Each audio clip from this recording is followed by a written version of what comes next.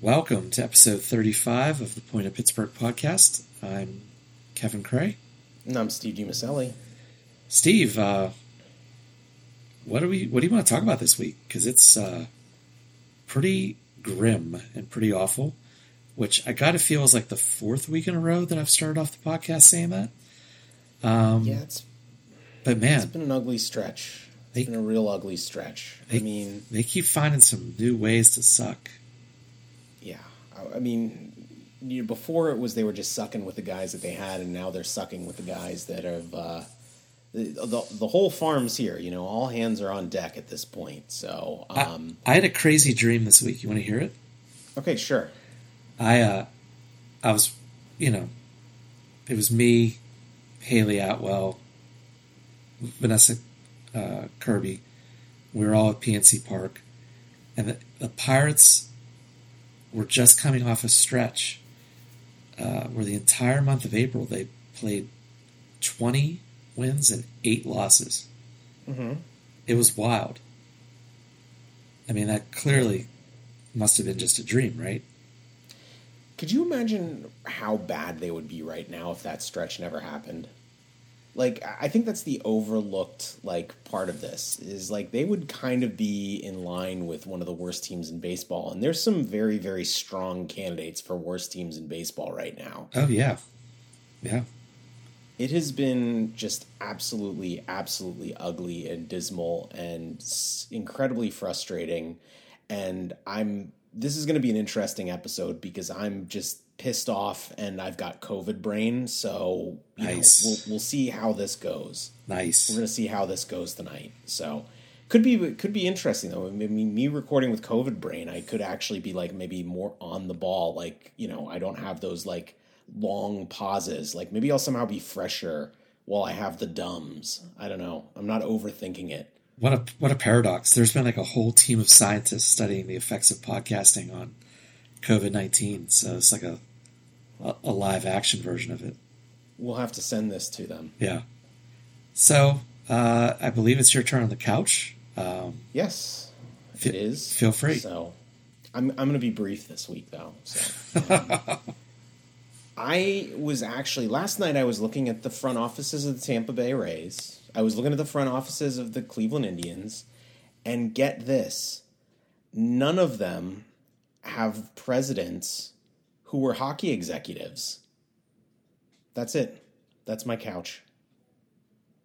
Steve, I hear you, and that's fascinating.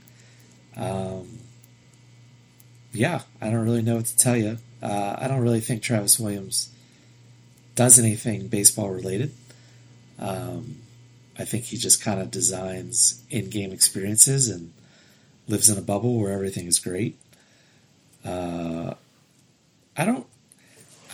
We had an article on the Point of Pittsburgh in written form, and I want to say it was right after Cherington was fired, or, quote, left the Boston Red Sox, and I said that the Pirates should look to pick him up because there's a stunning number of parallels between he and Neil Huntington.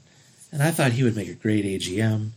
They literally went to the same college. They're both from the New England area, blah, blah, blah, parallels down the line. And then he became the actual general manager after Neil Huntington was fired, and they went searching for it. And I always thought, we're just going to get the same type of GM. It's going to just be Neil Huntington Part 2. And that's pretty much what it's been with Ben Cherington. He's done the same type of MO of trades and free agent pickups and even drafting styles, I'd hazard to say. The drafting team hasn't changed at all. It's still pretty much the same bag of dudes as when, as when Huntington was here, So, Della Carey's been the head of scouting since 2012, which isn't a great time if you're looking at a dude's resume as a head scout. That's not a good time that's not a good year for you to have started, because that's kind of when Pirates drafting seemed to like take a little bit of a step back, after them. Maybe not a little bit. Maybe a little bit's being nice, I think, Yeah. I mean, with every time there's a regime change, there's always, scouts leave, people get repositioned, Sure. things like that. But I know that Ben Cherington, Neil Huntington, they're not the ones that are like out beating the bushes on some 16th rounder. I get that. Sure. I get that there's cross checkers, there's heads of scouting, but the tempo always comes from the top. No matter if you're a baseball organization or you're selling widgets, the leadership always comes from the top, and it just has always felt, for better or worse, this is just a continuation of the Neil Huntington years. Yeah, there are some philosophical changes, like here and there. Like we went from, being fastball is king to being fastball feels almost like shunned at this point, I mean, breaking stuff is obviously a lot more important, since Cherington's been around, and with good reason, and it's a welcome improvement. That's where baseball is actually trending. Mm-hmm. I think Cherington's reign has been a little less innovative and a little less creative, but maybe there's been a little bit more. I think some of the actual decisions have maybe been better. But no, I agree with you. I mean, it's feels like this Meet the New Boss, same as the old boss. It does feel very, very similar. But that being said, back to my original couch session. Both Cleveland and Tampa have presidents that are on the business side, that they just run the business side, but they also have presidents that kind of focus on the internal baseball operations side as well too. So that to me is, and I think I'm sure I'm sure that he's doing just fine on the business side here, and I think the fan experience from the times that I've been, I feel like the game environments and, I think they're doing pretty well on that side of things, but I think that they really should have, they need to have a baseball operations guy that's reporting directly to Nutting, and for all I know that Cherington does bypass it and he's kind of serving in that role. But man, I just, you'd like to see a guy that has a little bit more experience with actual baseball being the guy that's running your organization, because I mean, he's the guy that's also making the decisions about who to hire as the GM and things like that. What the hell does he know? I mean, it doesn't make much sense as far as, Williams doesn't make much sense as far as I'm concerned, if he's handling both sides of the house, Right. Yeah. I'd love if you were feeling enterprising enough, with all your free time in quarantine, if you could somehow track down the episode where, it's clearly in April, but when they gave out the extension to Shelton. And I'd love for you to cut that in somehow. If you don't, no problem. We're still cool. But, there's a lot of people like, oh my God, how is Derek Shelton going to survive this? And I was always very hesitant when they made the extension. It was just purely on vibes. I mean, April, sure, we were just fueled on vibes. But if there's one thing that Bob Nutting hates more than spending money in general, it's spending money on things that are no longer on the team. And I just don't see any possible scenario that Derek Shelton, sadly, is not the manager of this team in 2024. Now, if they come out and soil themselves again, especially in a year where theoretically they are internally expecting to make the playoffs, then I could see them maybe making a move and he eats the last couple years on it. And if they don't make the playoffs next year, he might just clean house and get rid of Cherington as well. But it's just crazy that Derek Shelton, I mean, talk about striking while the iron's hot and having a good agent, Yeah. Oh no. He did a lovely job. He secured that man's financial future. That's for sure. And there's nothing wrong with that from Shelton's standpoint. Definitely jumping the gun as far as the Pirates standpoint goes. But I mean, and maybe I'll find a place to work a clip in. Yeah. I'm not making any promises though. I know. So, but anyway, I think that we took up enough of the show for something that wasn't even on the rundown to be in the show. So I'm really glad that my couch struck such a nerve that it cost us 10 minutes of, I shouldn't say cost us. I think this was actually a really good discussion. That it took up a full 10 minutes of showtime. So much for having a quick couch, I guess, is what I'm trying to say. Yeah. Well, how would you like to proceed now with the actual rundown of the show? I'll let you dealer's choice. Let me go to the old rundown real quick, and let's see. Okay, so I think the next thing that I want to do is let's talk a little bit about some of the more recent debutantes in the majors. Quinn Priester and Endy Rodriguez had a kind of a nightmare start to both of their major league careers. But I don't think we've talked much about Jared Triolo, and he's actually happy. So let's try to maybe talk about him for a second, just to kind of, keep some level of sanity. So let's talk about our response to Jared Triolo's start so far. And then we'll talk a little bit about Quinn Priester and Endy and how their first two games have gone. Well, first 2 games for Endy, of course. Can I take a first crack at Jared Triolo? Yeah, go for it. Yeah.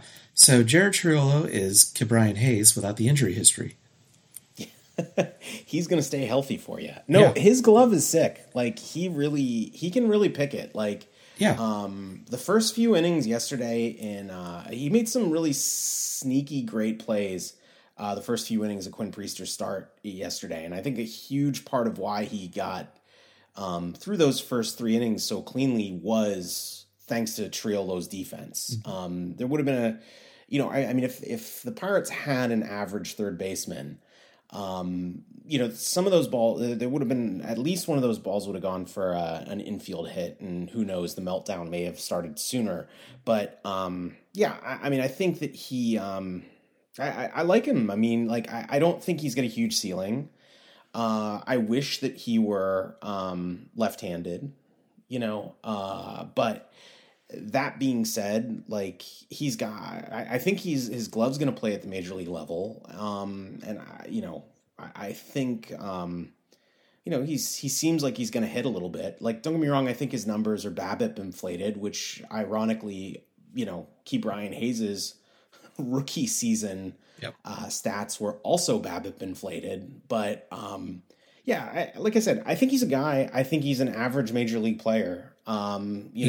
He's also not what the Pirates really need at this point, because they already have an average third baseman who's got a better glove, even as good as Triolo's glove is. Yeah, Triolo shockingly has even less power than Hayes, but his weighted runs created is actually better than Hayes at this point. 95, which is obviously nothing to get a ticker tape parade going for, but it's better than Ke'Bryan Hayes' 83. So, I'll be curious to see where he goes the rest of the year, see if he can hit for even a modicum of power. Endy Rodriguez, it's, like you said, it was a little bit of a rough debut, but it's only been a couple games. Let's slow our roll down a little bit. Yeah. I've watched him. I've watched a lot of his at bats in AAA this year, and I've never seen him look overmatched, and he does look overmatched right now. And I don't know if that's just the environment, the pressure. He's probably struggling a little bit with the game calling aspect right now. He's he's gone out there 2 nights in a row and the starting pitchers have gotten bombed. I mean, that's going to do a little something to your psyche, and his, the at-bats that he's put together since that third inning or that fourth inning with Quinn Priester yesterday have been just, they've been pretty ugly. So, I mean, but I don't normally see as much swing and miss. He looks lost. I've never seen him look lost before. He's going to be fine at the plate, and he's ultimately here for the bat, so he better be, catchers take a long time. Like, I don't think we've talked about that enough, as we've gone through with him. His bat has appeared to be ready or pretty close to being ready. It's just a matter of putting it together on the defensive side and the cerebral part of the defensive side specifically, which, involves the game calling and framing and all that sort of thing. I don't think that he looks bad from a basic catching standpoint. He seems to block balls pretty well.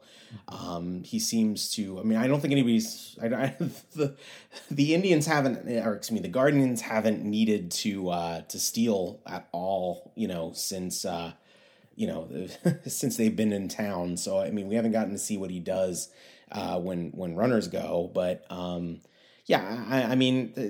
the basics seem there. Like I said, it's going to be that, that thinking part of the game, the part of the game that you build up that savvy for, over years and years, and like I said, there's a reason why catchers sometimes don't arrive at the majors until they're 25, 26 years old, but that being said, I do think he'll be fine. There's still a lot of tools there. And even if he ends up being a mediocre catcher, his bat is going to eventually get there to where it's going to play, and he'll at least be a value add player. Every time Endy Rodriguez is swinging a bat or playing behind home plate only means that Austin Hedges is not. Yeah. And I am willing to watch Endy Rodriguez struggle, willing to watch him adjust, and I'm willing to just watch him grow because that means that Austin Hedges is not here. I can't, it's just like if you were that bad at your job, like if you were a Major League Baseball player and you were batting $160, $170, your OPS, not your on base percentage or your slugging, but your OPS was like 475. How in the world do you get out of bed every morning and go to the park and not say, hey, Skip, I think I need a day off, or how about if I'm like a second bench coach, and I'll just observe and we can get some of the younger guys in here and I'll start helping them get set up on here's how you set up some catcher reports on what the opposing pitchers are doing and or the opposing batters and, kind of just be like a second coach and just ask to be taken out yourself. Just unplug yourself a little bit. It's just amazing that it's gotten to this point. Yeah, I think that's the role that he's going to basically be in for the rest of the year. Unless Endy really, really, really sucks and they need to get him out of here just so he can get some wins under his belt. Like if his confidence ends up being shot because he's struggling so hard. If only the Pirates had another catcher on the roster that was drafted first overall. Yeah. And I will say this much. I've watched a good amount of Davis behind the plate as well, too, and I can say with certainty that he is a better catcher than he is a right fielder at this point. Again, there might be certain intangibles, that I'm missing, some nuances that I'm missing because I'm not a scout or I'm not a coach, but just, very, very basic eyeball test, dude's a better catcher than he is a right fielder. So if they're willing to not admit to sunk cost fallacy and they're going to hang on to Hedges as long as they can, then just put DeLay in AAA, have Hedges be the third catcher, second coach, let him pass on his knowledge of how to call a game and pitch frame and things like that. What are we doing here? Yeah. I mean, and we'll talk about what we'll talk more about Hedges, before the end of the show, in the second segment. But I want to talk a little bit about Quinn Priester first too. So, again, I've watched a lot of minor league baseball this year. I usually try to tune into starts where where there's a known commodity, that's starting pitching that night. So I watched a good amount of Quinn Priester. At no point in time this season have I said this guy looks like he's ready for the majors. If anything, I didn't realize he had added a two-seamer. And that explains a lot of his velocity drop this year. And I'm more okay with that. But that being said, it's not a pitch that he looks fully comfortable with. He doesn't seem to always quite know where it's going at this point. Yeah.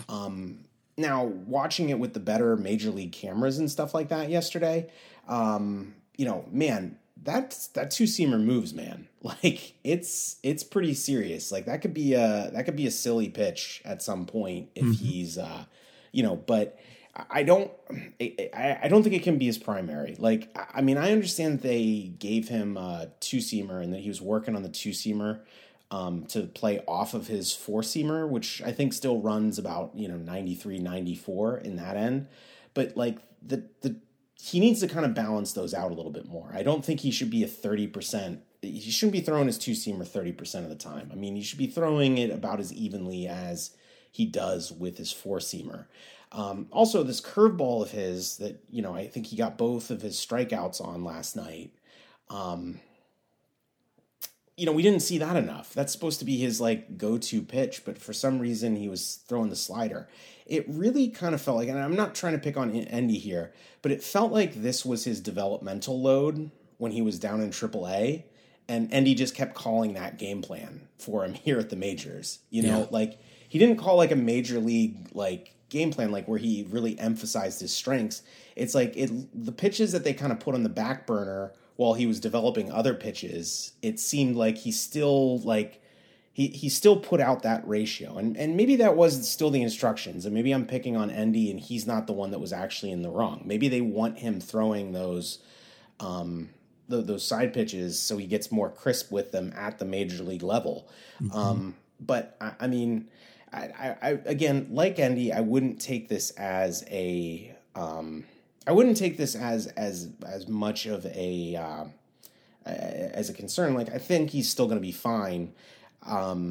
It's just he's just not ready yet. It's almost unfair that he's up at this point because if he were down in Indy, he could he'd get more control of that two-seamer, get a better feel for it, maybe add a little bit more velocity to it, to where it's now sitting up a tick. But it was a rough start for him, but I think he's going to be fine. I think he's going to be a major league pitcher. I just, he's just not really ready for it right now. So, yeah, I mean, he's just here out of necessity. You're correct. The implosions of Roansy Contreras and Luis Ortiz, they're out of arms. I mean, they don't seem interested, either able or willing, to just go out and just get a dude, make a trade for just a dude. They're going to just put Priester in. I have Priester kind of modeled as a low end number 3, high number 4, which doesn't exactly sound great for a former first round pick, but he's here, and I think he is going to be a major leaguer, which is a lot to be said, from pitching attrition. But I've never really felt that he was going to be a top of rotation guy. No, and I agree with you completely on that. And I think we've talked about that before, and with him having to move to that two-seamer this year, I think that actually probably puts him a little further down, the velocity's off a bit. I think it could still be a good pitch, but I'm not seeing as much upside there either. I mean, I've always viewed him as in the same vein as you. I may have seen him as possibly his actual upend was a legit 3. I'm seeing him more as I see his upside more as a 5 or a 4 now. But I do think that in all likelihood he's going to stick in a rotation. He's durable. He's super athletic. Like we did see, one thing that kind of gets overlooked was I think we saw some pretty athletic plays from him, in the field yesterday. So, I mean, that was definitely another plus as well, too, that sometimes gets overlooked. But yeah, I mean, he's a back end guy at this point. I'm happy to have that. When you're picking at the back end of the first round, I mean, if you can get anything that's a starter caliber player from that neck of the woods, you're doing just fine. So Yeah. It doesn't always have to be a superstar when you're picking after 15. So That's right. But anyway, So one of the favorite pastimes around these parts in July is talking about who the Pirates are going to be trading off at the trade deadline.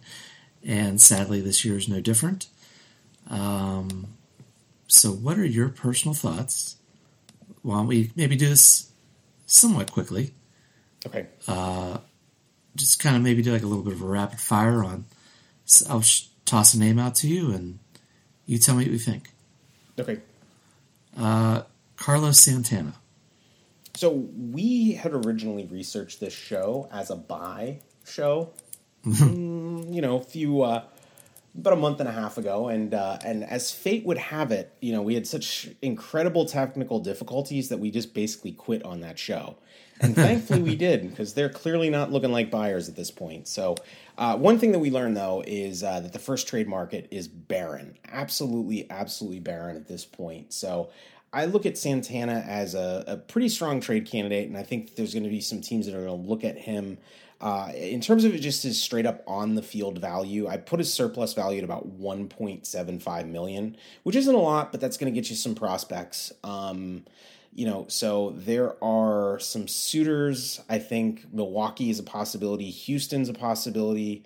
Baltimore's a possibility. And I think even a reunion with the Mariners, that could be a possibility as well, too. But teams that look for his intangibles and his leadership down the stretch might even be able and willing to bump up their that surplus value. I think it could almost play it like twice, at twice that, the actual real surplus value. So I think you could almost consider getting about 3.5 million for him, which again would be 2 not great but decent prospects. So Yep. All right, old man Rich Hill. There's always starting pitchers that are needed. Somebody needs a starting pitcher. You know what I mean? So, and I mean, he's not going to blow the market away. And, it's teams that, are going to need depth at the position are going to be the ones that are going to want him. So I've got his surplus value at about $2.5 million. Milwaukee again, Cincinnati, Baltimore, Boston. Any of those teams, I think, could potentially be interested in grabbing him, unless they're looking at more front end. Cincinnati's so injury riddled at this point that any starting pitching that they can get is probably going to be helpful. They might actually need 2 starters at this point. So getting a cheap guy like Rich Hill on top of and maybe somebody with a little more upside and control would be. I think that could be a really ideal location for him. This is one that I will say through gritted teeth because I absolutely do not agree that they should even entertain this. My feelings on David Bednar are very well known on this podcast. But if the Pirates were to dangle David Bednar out there, what do you think? They ain't trading Bednar. No, No, seriously, they're not going to trade him. Yeah. I would be shocked. The haul would have to be extraordinary. And we're talking at least 1 top 100 prospect, if not 2. They would have to be truly, truly blown away. Like the stupid stuff that they were asking for Reynolds in the offseason, that should be the same sort of demands that they would get for Bednar. Again, I'm all for trading relief pitchers when it makes sense, and it doesn't right now because they literally have nothing else in the bullpen at this point that's stable. Moretta's, I think, finally looking a little bit better, like back to his old self again. But, Bednar is the guy. They need to build, if they're going to compete next year, they need to build the system, or they need to build the bullpen around somebody. Right. And they just don't have enough arms. Like if he was even slightly expendable, like if there were three guys, or if the bullpen still looked like it did, even in the middle of May, if it still looked that good and that deep, then I would say maybe you think about it. But that being said, if the bullpen was still that deep and that stable, we may not be talking about selling right now either. Yeah. All right. And just for some giggles, Austin Hedges. So here's the thing. Like, I fully understand that that he's the GOAT around here in terms of not the good GOAT. He's the bad GOAT. But he is one of the best defensive catchers in baseball right now. And that does add value. And there are a lot of teams that could use a backup catcher at this point. I think, again, Cincinnati, Houston, Cleveland, Tampa, Arizona, Miami, like literally the market for Austin Hedges might be deeper than it is for any other player on the Pirates team right now. And I know that sounds crazy because everyone hates him here. But I mean, he is still a positive 4 player. He's an excellent pitch framer and he plays good defense and he's, a good clubhouse guy. Like, if you've got nothing, like there are teams that are doing worse than Austin Hedges, in terms of their backup catcher. So, I look at his surplus value and I put him at basically even. If a team's going to be willing to just eat his salary the rest of the year, I mean, I think they could probably get him for like even like a non-prospect, but if the Pirates eat the salary, there's not question that there's not the question that they would get some kind of a return for him, or if a team's just if there's a couple of teams that want him and they go head to head, then they might actually be able to dump the salary and be able to get a mildly viable prospect for him. But I wouldn't sleep on Austin Hedges getting traded. I think it's actually a possibility, but we shall see. Anyone else that I may have forgotten that you'd like to talk about?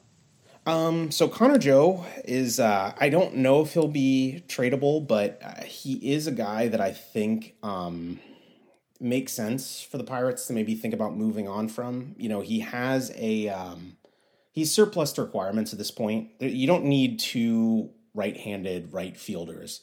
And I mean, at this point, teams could definitely use some backups, backup bats. I think that the best fit for him would actually be Cleveland. Both of their corner outfielders that they're using right now are lefties. So to be able to have him on the bench to just slot in behind, one of those guys is it could make sense.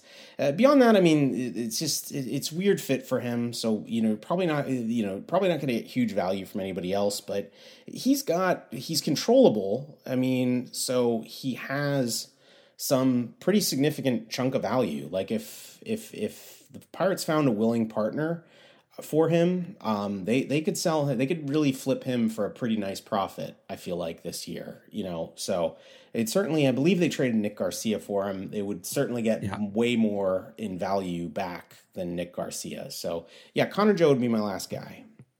Yeah. And we're not even going to entertain the notion of Andrew McCutchen. I mean, he pretty much came here and said, look, I'm here. I'm not a trade chip, right? Yeah. No, I mean, when the rumors were starting to swirl, he basically came out and said, I'm not going anywhere. Yeah. So, yeah. I mean,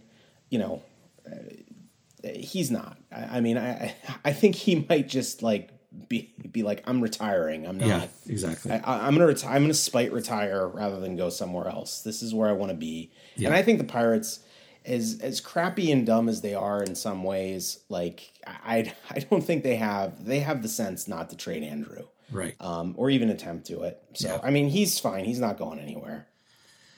Well, Steve, the Pirates are god-awful, and I guess all is right with the world,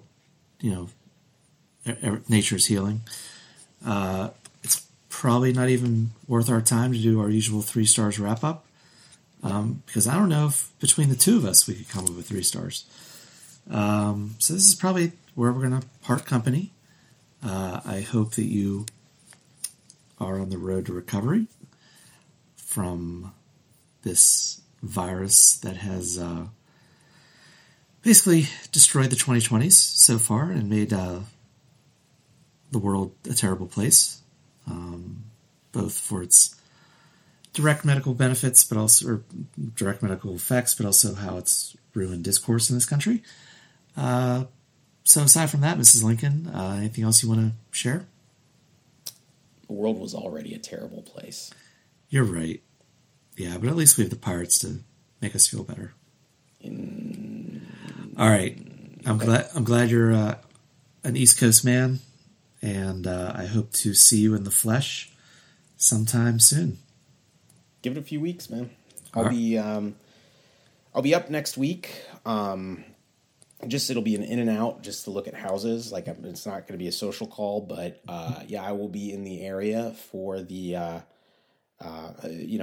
here and there for the foreseeable future. So could be an extended stay, could be a short stay, but once we do settle on a place, but we will see each other quite often, I'm sure. Just remember, it was last August. We went to a pirate game, had maybe a couple too many beers, and came up with an idea for this dumb podcast. And here we are, a year later, torturing ourselves every week talking about this godforsaken franchise.